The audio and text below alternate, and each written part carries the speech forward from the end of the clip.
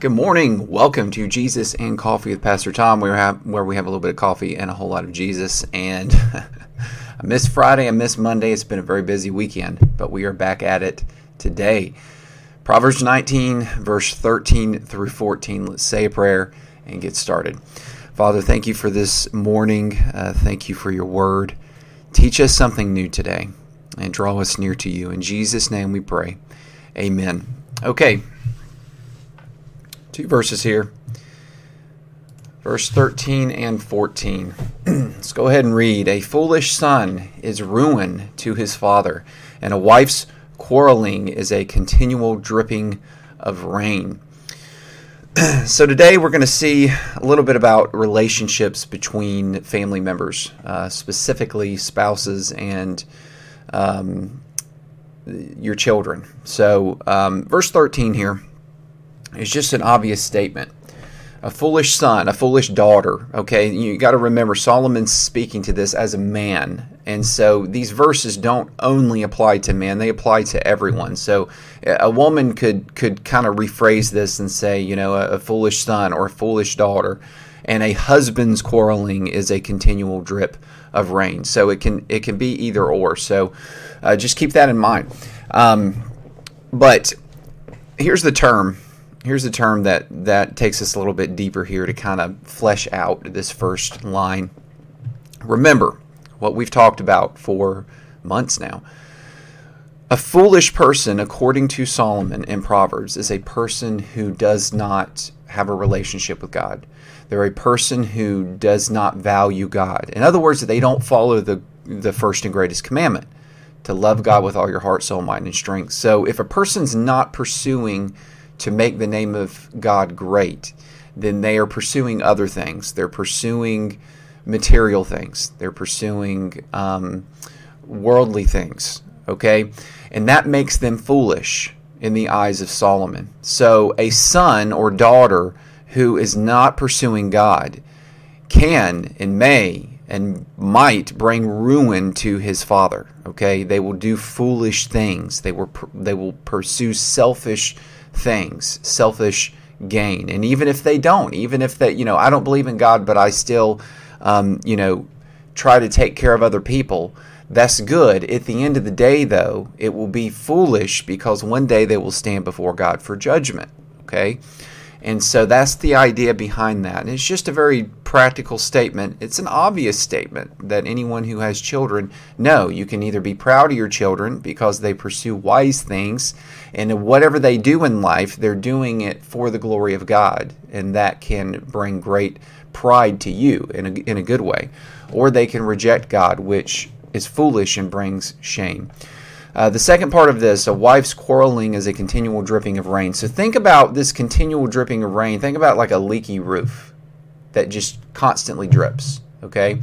And that's annoying, right? It annoys you, and it's a constant nagging, okay, upon you. If you live in that house and you're constantly hearing the drip, if you've ever had a faucet at night dripping and you're trying to go to sleep and that's all you hear, and you're like, oh my goodness, how can I get this thing to stop?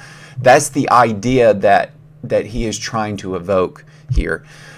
So, your spouse, husbands or wives here, okay, your spouse is a blessing, which we're going to talk about in a minute in verse 14, when there is unity within the marriage, when there is positive, encouraging dialogue within the marriage and uplifting things. But a marriage doesn't have to be troublesome with big fights. It can be very passive-aggressive attitudes between husband and wife that can lead to a very toxic relationship over time. Bitterness builds up and it grows until it boils over into bigger issues. And that's kind of the idea of this here.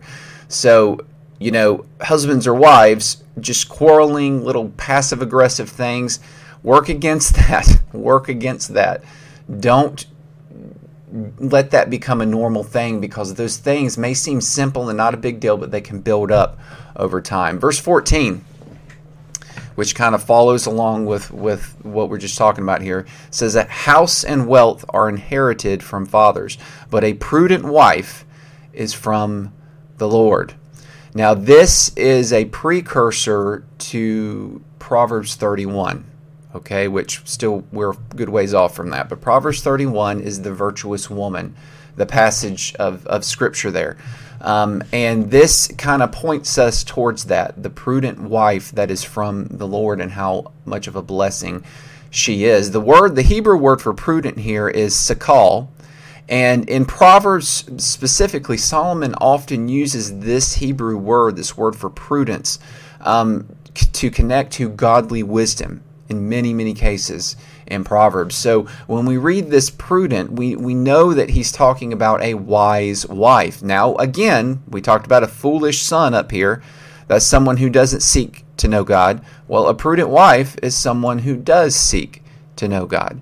So to have a wife or a husband who their goal is to love God more than they love you, to put God first in their life, to seek a relationship with Him, that is a blessing from the Lord. That is something that cannot compare to any material wealth that you might inherit from your father and your mother. Lots of people inherit money from their parents, but that does not mean they inherit wisdom. That does not mean they inherit prudence, okay? Now, you can amass money and get lots and lots of wealth, but a prudent wife is worth far more than any of that. A prudent husband, a wise husband, a spouse that you can trust, a spouse that will not turn their back on you one day, that will not want to divorce you, but will want to love you and pursue life with you, and it be through rich or poor, through sickness and in health, right?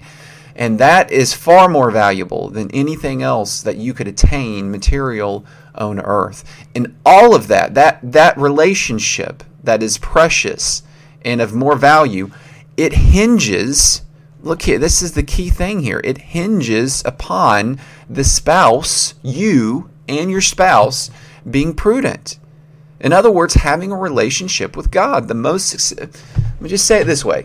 What we gather from this in verse 14, the most successful marriages are the ones that are built on a foundation of the greatest commandment, knowing and loving God and pursuing Him.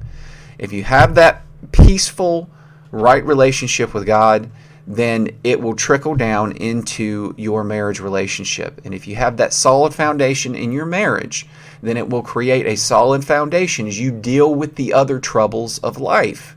Okay? Having a prudent spouse makes life easier when you're dealing with paying the bills and dealing with taxes, and you're dealing with sickness, and you're dealing with taking care of your elderly parents and your children, learning in school and growing up, and all the other aspects of life that can weigh on you when you have someone that is not going to be a quarreling spouse like up here, but they're going to be prudent and they're going to be supportive, and you support one another. You become strong, and you can't buy that, right? All this house and wealth up here that you might inherit from your parents, you can't use any of that to buy this. This is a blessing from God. It's free, but it's one of the most precious things, and not everybody has it.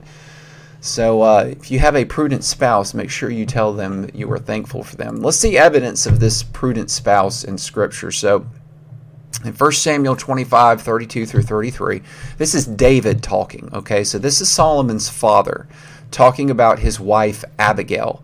Now, obviously, Solomon is not Abigail's son. We know that. As Bathsheba, we know that whole situation. David made a very big sinful mistake there, but regardless, putting that to the side for a second, okay? Let's see what David has to say about his prudent wife, okay? He says, "Blessed be the Lord, the God of Israel, who sent you this day to meet me. Blessed be your discretion, and blessed be you who have kept me this day from blood guilt and from working salvation with my own hand."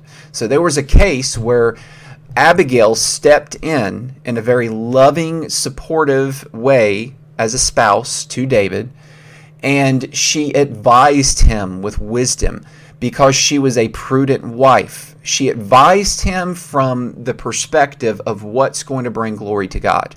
Okay? And David recognized what she did in her advising him and protecting him. And so he responds to her with this statement of thanking God for her, for this prudent wife that money cannot buy, okay? And how much of a blessing that she was. And so we all take that for granted, right? If you have a prudent spouse, right? None of us are perfect, right? But we're working towards honoring God. So if we have a spouse that loves the Lord and is seeking to honor Him, it's very easy to take advantage of that and not remind our spouse of how thankful we are for them. And I'm guilty of that, okay? We get busy with life and we just don't think about it. We just assume it.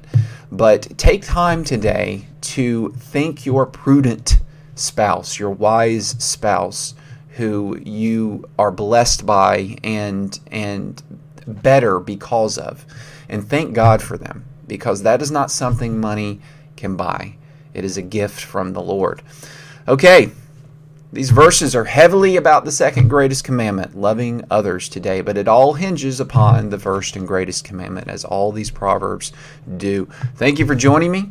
Have a wonderful and blessed day. Remember to seek first the kingdom of God. Be a prudent person, a wise person who seeks after the Lord. Take care. I'll see you again tomorrow. Bye.